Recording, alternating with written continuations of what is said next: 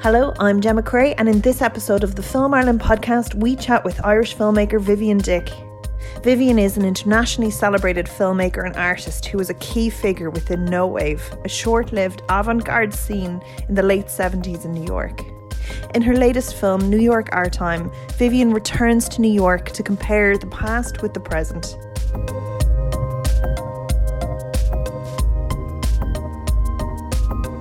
So thank you for chatting with us.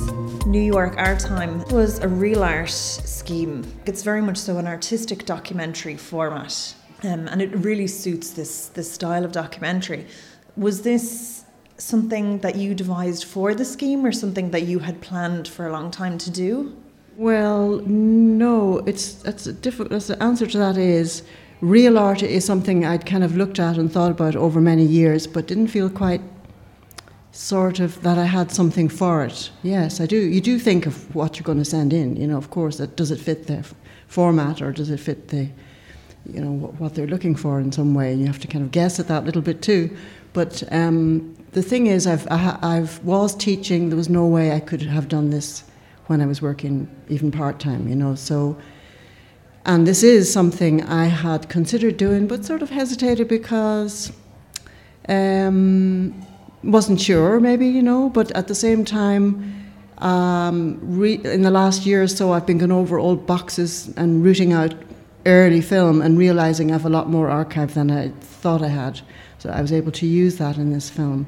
And the other reason is, as well, in recent years, there's been quite a lot of attention on this period in the late 70s in New York, and I've seen a number of documentaries, and there've been articles and books, etc., etc.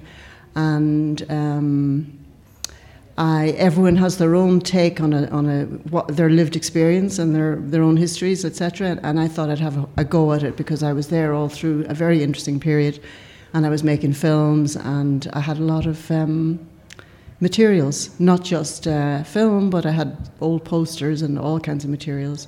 So I thought it would be fun to get in touch with everyone again as well. What you do very well in this film is straddle the two timelines. So you have this beautiful kind of wistful remembering of that era where, it's grimy, it's real, it's authentic, it's arty, and then mixed with the changes that have happened, which is everywhere really, and it really is probably why it speaks to so many people at this exact time, where gentrification has taken the soul out of so many different neighbourhoods, where people are really struggling, where artists are really, really struggling to survive and make a living. It's much more precarious these days, and it's absolutely true that there's a lot of things in that film that you could apply to here and many other places too, like London or whatever, I lived in London for 15 years, a good while. So yes, it's true. I kind of see it like two slices of time, like a layer, a sediment of time in the 70s and one now, and it's, I didn't want it to be nostalgic, that's for sure. It's just, you're there and you're in your 20s and you don't really see this as being a moment that'll pass when you're in the middle of it, you know what I mean? And you get that sense of the time passing when you see the people as they are now. Many of them are still kind of connected to what they were doing at that time, whether it be music or whatever, photography. Still still interested in the same work or the same endeavours, creative endeavours. And of course, the city physically has changed, become so much busier, and a lot of the small businesses have closed down, and it's much, much harder for young people to get a foothold and to. Yeah, it's much more difficult for them to live there now, So yeah, the film does cover that ground along with other things as well, And when you were going into it, when you had to say put in your pitch deck together for real art and kind of wrote down your description of what you wanted, was when you came back, were you surprised by anything, or was it, or did the conversations go very much how you expected them to, or was it an exploration for yourself? Yeah, well, we had certain themes that we were suggesting we might cover, but the way I like to work with people is to have enough trust with the person so that there's a kind of an intimacy there and they're comfortable with me, and I don't have a lot of experience doing that kind of interview documentary, but so a lot of the time they were just talking to me as if I was just there visiting them, more or less. You know, I think you do get a kind of, there is a kind of familiarity there or something which comes across in the film. And perhaps, you know, so I had fantastic access from that point of view because these were people that I knew well, you know, and that I'd been in touch with over the years too. The visuals are very striking. Do you, working with a DOP on a project like this, do you go in going, I want to create a certain aesthetic, I have a big plan, or is it, you know, let's get things that are beautiful that speak to you in the moment? How does it work? Well, I've been making films a long time, and I tend to do certain things. I tend to mix, say if I'm working with something documentary or observational, I tend to mix that with other things like performance or like something abstract. I tend to mix different types of filmmaking, and you have that in this film as well. And the other thing about the shooting of it is that I worked with Declan Quinn, who I know for many, many years, and actually met Declan shortly after, just when I first arrived back from New York in 82 or something. We were living next door to each other on Blessington Street, and we also worked together in Rathmines teaching on the communications course. So Declan and I we don't see each other very often, but we have touch base often over the years, you know what I mean, like visiting him in there or whatever. And I was aware of all the work he was doing and thought it'd be great if he could shoot this. And he knows my work, and he's such a great cinematographer in this. I mean, it was fantastic working with him because he sticks with it. He's really, he's such a hard worker, and so he's so in tune with things, you know. It's very. I was there in the shot some of the times, or more at the edge of shots, so I wasn't able to see the frame. So there had to be a real trust there with what he was doing. So we kind of worked out together. I mean, it started out on the tripod, and that obviously wasn't going to work. It had to be handheld, for example. Most of my work in the past has been handheld, and it worked much better as a way to shoot this film. But he's such a great set of eyes, because he looks through the viewfinder and he's watching everything with the other eye, what's coming and going on the edge, you know, and he's very good at that, you know. Even the modern shots, they have this beautiful kind of evocative feeling of the past, and you get like a nice, I know you said not nostalgia, but there is like an element of finding the beauty, because a lot of those areas have become so kind of big, solidified. Yeah, they've lost that kind of authentic soul to them, but you really have found that in these areas. Yeah, well, New York for me has such a history, and there's such a lot of 19th century buildings there, you know, all the ironwork, the grid work, all those old tenement buildings, like where we were living, and they're all still there. So it has that, and then these super modern buildings that are very postmodern and glass and reflectant and sharp, and kind of no sense of the human about them at all. So we shot those buildings as well, or at least the top part of them, purposely leaving people out, you know, as a kind of almost like a look towards the future, or a possible future, or perhaps maybe a comment on the way post-capitalism is going, as kind of looking dehumanized and looking kind of scary in some ways, you know, because of people feeling concern about the gap, the unequalness of power, and also about the future, where, for example, with robots, all that sort of thing, people feeling they're getting smaller and smaller, do you know what I mean, and less kind of agency. Even for the younger generation. And what I do like as well is you do talk to the younger generation that are there. You see, you know, you found the community in those areas still, and how they interact with the spaces. What happened really was that there were some of my friends had children, so who are now the age we were at the time. So we got some of them to be in the film, or persuaded some of them would they take part, and they were brilliant. They were really great, you know, and it was just great to have that voice, you know, to have those voices there too. Yeah. And how do you feel things have changed over those years? Like, I mean, seeing it sort of as an outsider coming back to Ireland, and then seeing it from the outside, do you think that has given you a different perspective?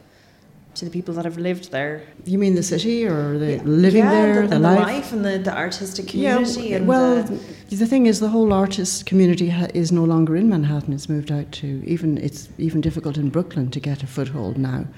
The rents have become so high. So what's happening with young people is that they're moving off to live in other places like Detroit or Pittsburgh, Philadelphia, those kind of places, where you can find a place, somewhere to live. They're moving to other centres, It's inevitable. Just like a lot of creative people in Dublin headed to Berlin 10 years ago. It's the same thing. And that'll always happen, because if you are spending all your time struggling to make ends meet and pay the rent, and also that sense of being insecure as well about where you live, you can't relax to make any art. I mean, you need to have time to think when you make art. You need to have time to read and to... making something creative requires time to daydream. You need that.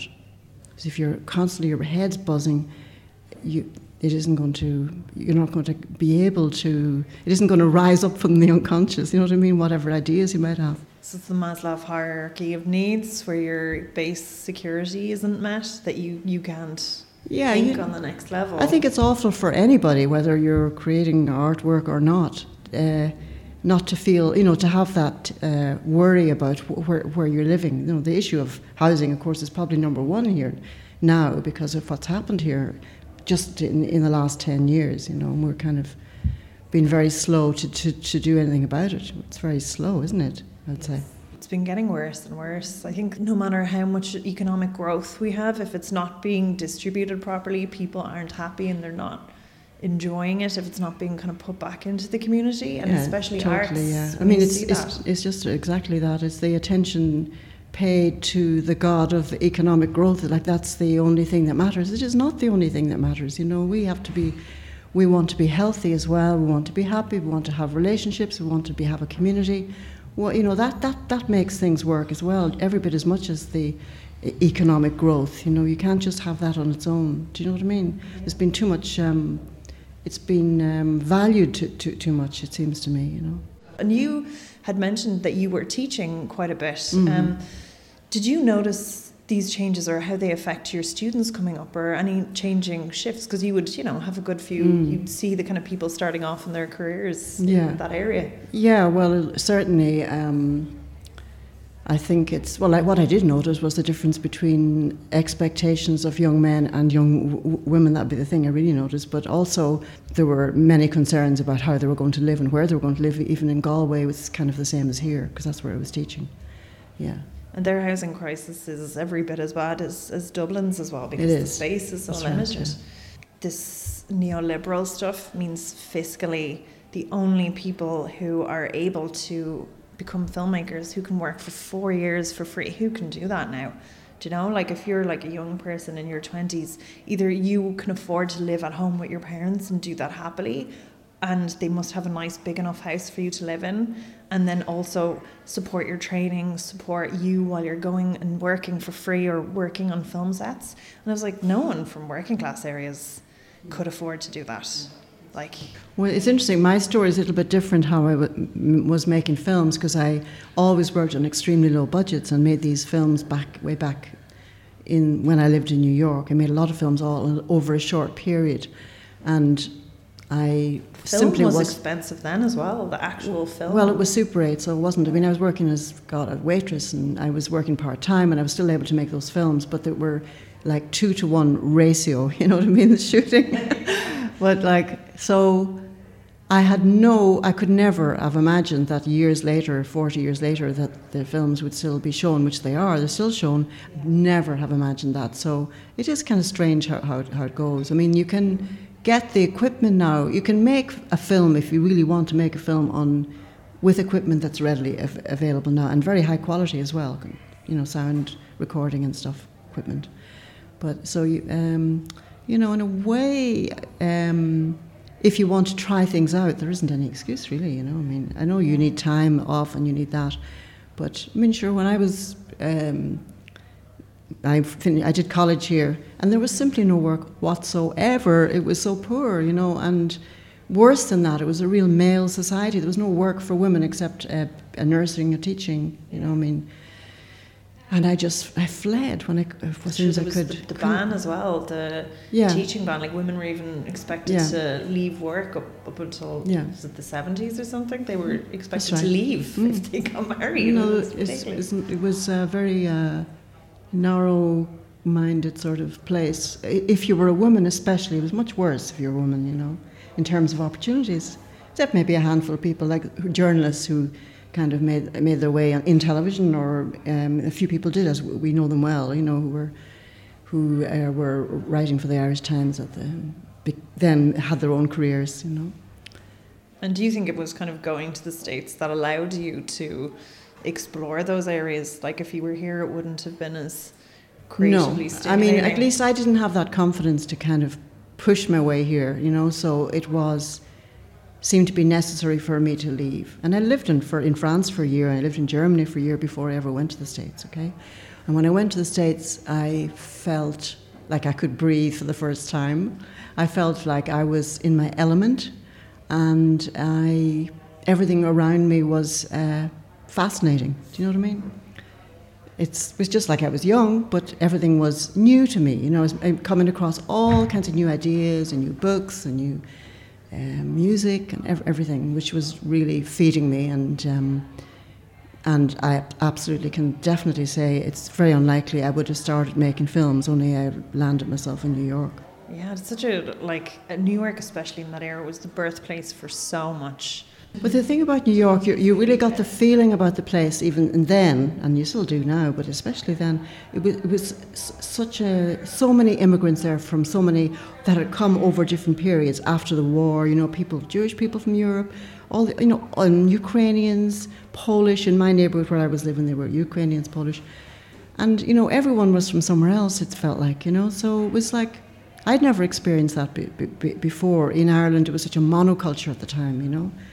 So that was very interesting to me, and it's just, you know, the little apartment I lived in 9th Street. There was a film made by Beckett called Film, which he did with Buster Keaton, and it takes place in a little apartment just like the one I lived in. I mean, when I saw that film, I recognised everything in it. You know, it's just like what it was like in my little place. You know, same moulding, same everything, and yeah, it was really lovely for me.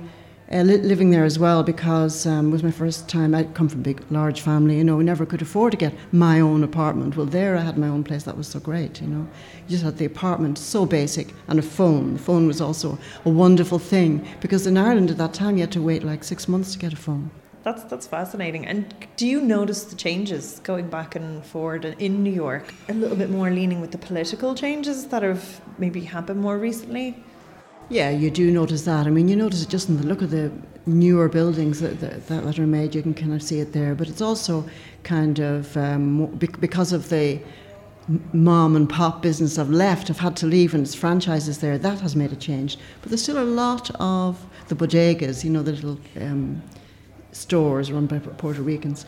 And a lot of the people have had to move out to other parts of the suburbs, you know, or have had to... some of my friends were able to, they had rent-controlled apartments, and were able to, their children can stay there, you know, can live there, but for the most part they've had to move, yeah. They can't afford to get a place in the place, in the neighbourhood they grew up in, you know. And some of those walk-ups have an awful amount of stairs. I was looking at them in the video. That's right, you forget film. That when you're younger. When you're younger, yeah. You don't mind, you know, running, but just with shopping now, and everything up and down the stairs, yeah. Like beautiful sort of tenement buildings, these gorgeous old fittings, beautiful tiling. Ironwork, yeah. Stunning. Banisters, and yeah, really, really attractive, yeah. I was admiring them, and I was like, God, like imagine carrying like buggies, kids, that's right. stuff up those all the time. That's right. Like, I suppose there's probably a bit of heart health that it encourages, but it's your exercise for the day, exactly. Yeah. But they're beautiful places, and it's such a beautiful space and a sense of community. Do you ever miss it, or do you go back enough to enjoy it? No, I don't. I did for a while after I left, for a good few years. I did miss it. I missed the vibrancy of the life there, because it's just different. It has a different kind of the climate's different, you know, and because of the heat and everything, it's just is a different way of being, you know, because New York, London, where I went after that, is much more restrained. But I do like London as well. I grew to get to know London. It's such an amazing city as well, but it's just different, you know. And I'm here now for the last 6 years in Dublin, so I appreciate it. I'm getting to know Dublin now. You know, yeah. It takes a while to grow into a place, you know. And the places change. Yeah. Like I think the Dublin that's here now is completely different. I knew Dublin in the late 60s. I lived here, so I know what it was like in the past, you know. I think that's what really interests me and is in this film, this sense of everything changing, you know, all the time, and getting older, and just the sort of strangeness of that, you know. I think that feeling is in the film. Do you think? Yeah, and it's a good examination because you look at it through your eyes, through the eyes of the people, and then through the eyes of their kids. Where you give them these different vantage points and look at these kind of shifts in culture. How long did that take to shoot? Right. Well, that was the thing. You know, I mean, the real art thing, it just gives you just have a year, and I think they've extended it now to 18 months. So it's really a short time to do a feature length anything, right? And I had never made a feature-length film about before. 85, yeah, it's 90. 90, yeah. So I went there for there's a lot of planning, a lot of talking on Skype and the phone, etc., etc. And I went there for 1 week recce to go around, check every places I would want to film, and then went back 1 week to shoot back here again for reasons I had to split it like that, other reasons, personal reasons, and then back for 1 more week to shoot. So just 2 weeks shoot. So it was really hit the ground running when you land in New York, and nothing going on except the film. I mean, I had to isolate myself from. Everything had to be about the film, you know. But it worked. It was fine. And of course, you don't know like how if something doesn't work out, or you're really relying on it and everyone being there when they've arranged to be there. Otherwise, you're really messed up because you can't return the following week to do it. You know what I mean? You have to just Or someone going, sorry, I have a doctor. Or someone getting sick, yeah. Someone being unwell. But, you know, so we were lucky in that way. You always take a chance with any film anyway. Things are always going to come out a bit different from what you plan, you know. But on the whole, it was kind of what we planned. And I think I have to say a little bit about the music as well, because the music is a big part of this film. Both the music that we use from the period, and we got contacted all these people to get permissions, and the music that Martin Wheeler created for the film. I think it's really an important aspect of that film. And he was over there at the time for one of the weeks recording Wild Track and recording all kinds of things on the subway and the streets, because a lot of his sound is he manipulates Wild Track to create something that is on the borderline between Wild Track and music. So some of the pieces in there and some of the scenes were created by him, you know, like say that scene on the rooftop that was with the purple filter. That's old film, but he did the sound for that. There was no health and safety up on those rooftops. They didn't have the railings they have now. It was just fall down on the street, you know, the overlap of the building, and just, you know, it was completely open. Do you know what I mean? You could hop from one rooftop to the next. Oh, good. I'm sure you can picture there's like one bit where is it one of your friends are in like a pile of rubble, and it's just this beautiful footage. Yeah, that's Lydia Lunch, and that's a very early piece of film. It may have been the first piece of film with her. It was, and I never used that because I shot 2 pieces around that time, and I used the other piece in an early film called Guerriere Talks. So that was Lydia Lunch, and she's almost the beginning of the film, and she's at the very end when she does that piece to camera. Yeah, that's the same person. Because she, but like you get the performance in her then, but I was admiring the background as much, and you're thinking like it's a wasteland. Mm-hmm. That's right. Yeah. You get the sense of like that part of it as well, where like things were really run down back then. It was unbelievable how run down it was in some parts, in say the South Bronx and in Manhattan, over in the avenues A, B, and C. Those avenues, it was like images I've seen of Berlin after the war. That's exactly what I was thinking. It looked like the whole place had been bombed. Yeah, so I mean I filmed some of that too, in some of those buildings in my early work as well.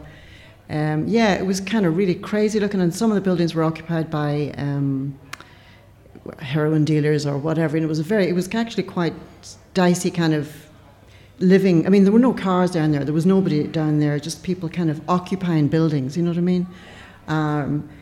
And then some of those buildings got got knocked down. Some of them got burnt by the owners because they couldn't pay the taxes, and they wanted to get insurance on them. And there were a lot of empty spaces that had just rubble, just flattened buildings. And after a couple of years, they got turned into community gardens. So there were a lot of community gardens down around that area, and of which some of them are in the film. And people did amazing work to build them up and to plant trees, and really nice. And a lot of the Puerto Rican people living there did that also. Started that. That's that lovely sense of community. It's people in a shared space making it better. Yeah, that's right. And growing food and growing plants, other flowers and whatever.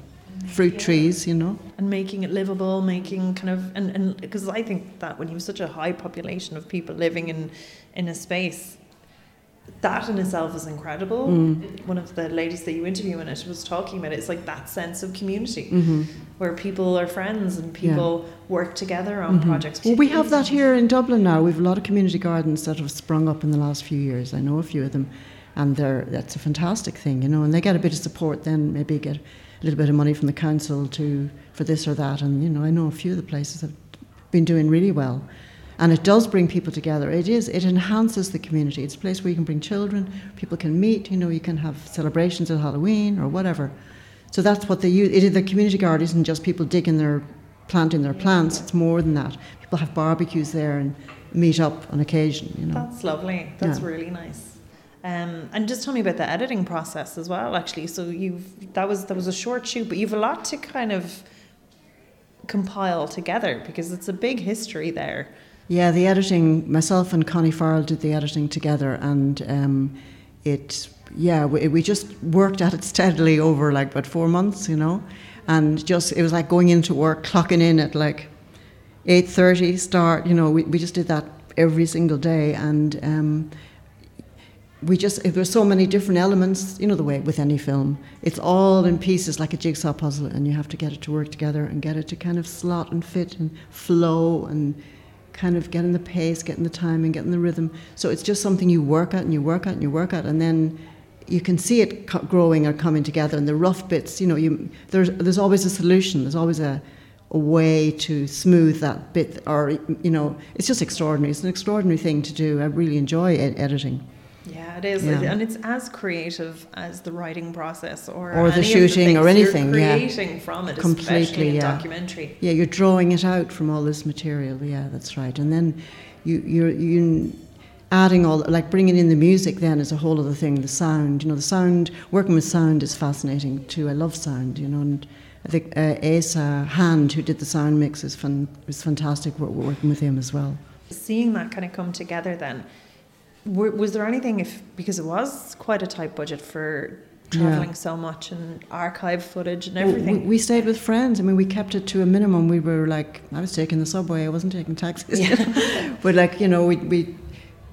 Declan loaned us his car for getting the gear around. We were really being very scrupulous about that. I mean, it is a low budget. It would, for something like that. I mean, a lot of real art projects, perhaps, or many of them I've seen anyway, are made here, and they're not so many people in them. It's that you can nearly go out yourself with your camera, pick up a few shots, but it's harder to do that. Well, one thing with me is that I'm used to making things on very low budget anyway, so that I think that helped, and kind of and also it was great working with still films, both with Nikki and with Carla and with Paul, because Paul is based in Brooklyn. That was a great help, We putting people up. We shot one of the scenes in his apartment, and he was working as camera assistant, and that was fantastic, as well as doing production work, and having Nikki and Carla here as well. So that was a great support, a huge support. Yeah, it's great if you can make a film that is like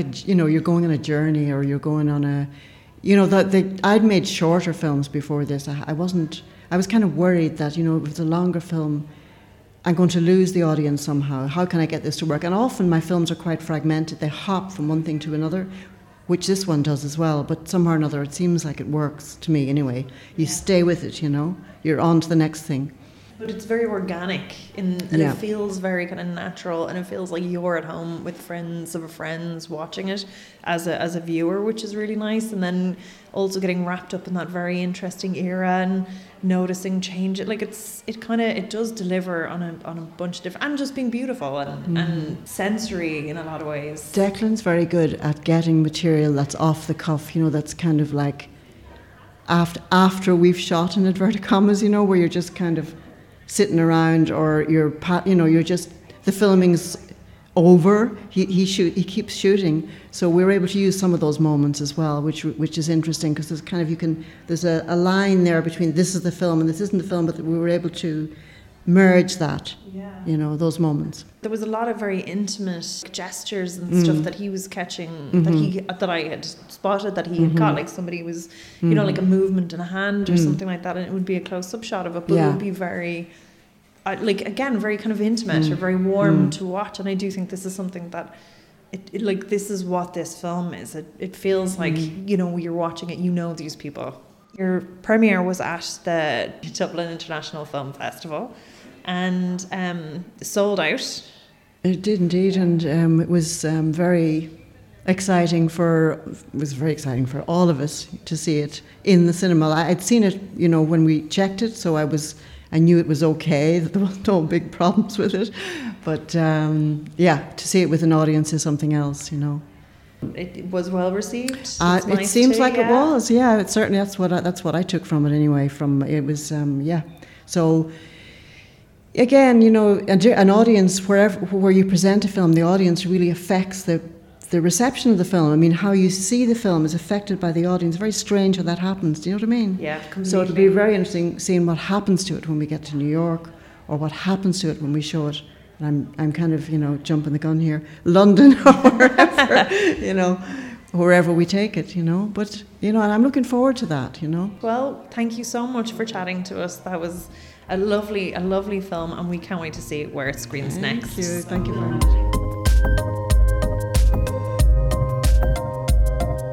So thank you for listening, and make sure to check out filmireland.net.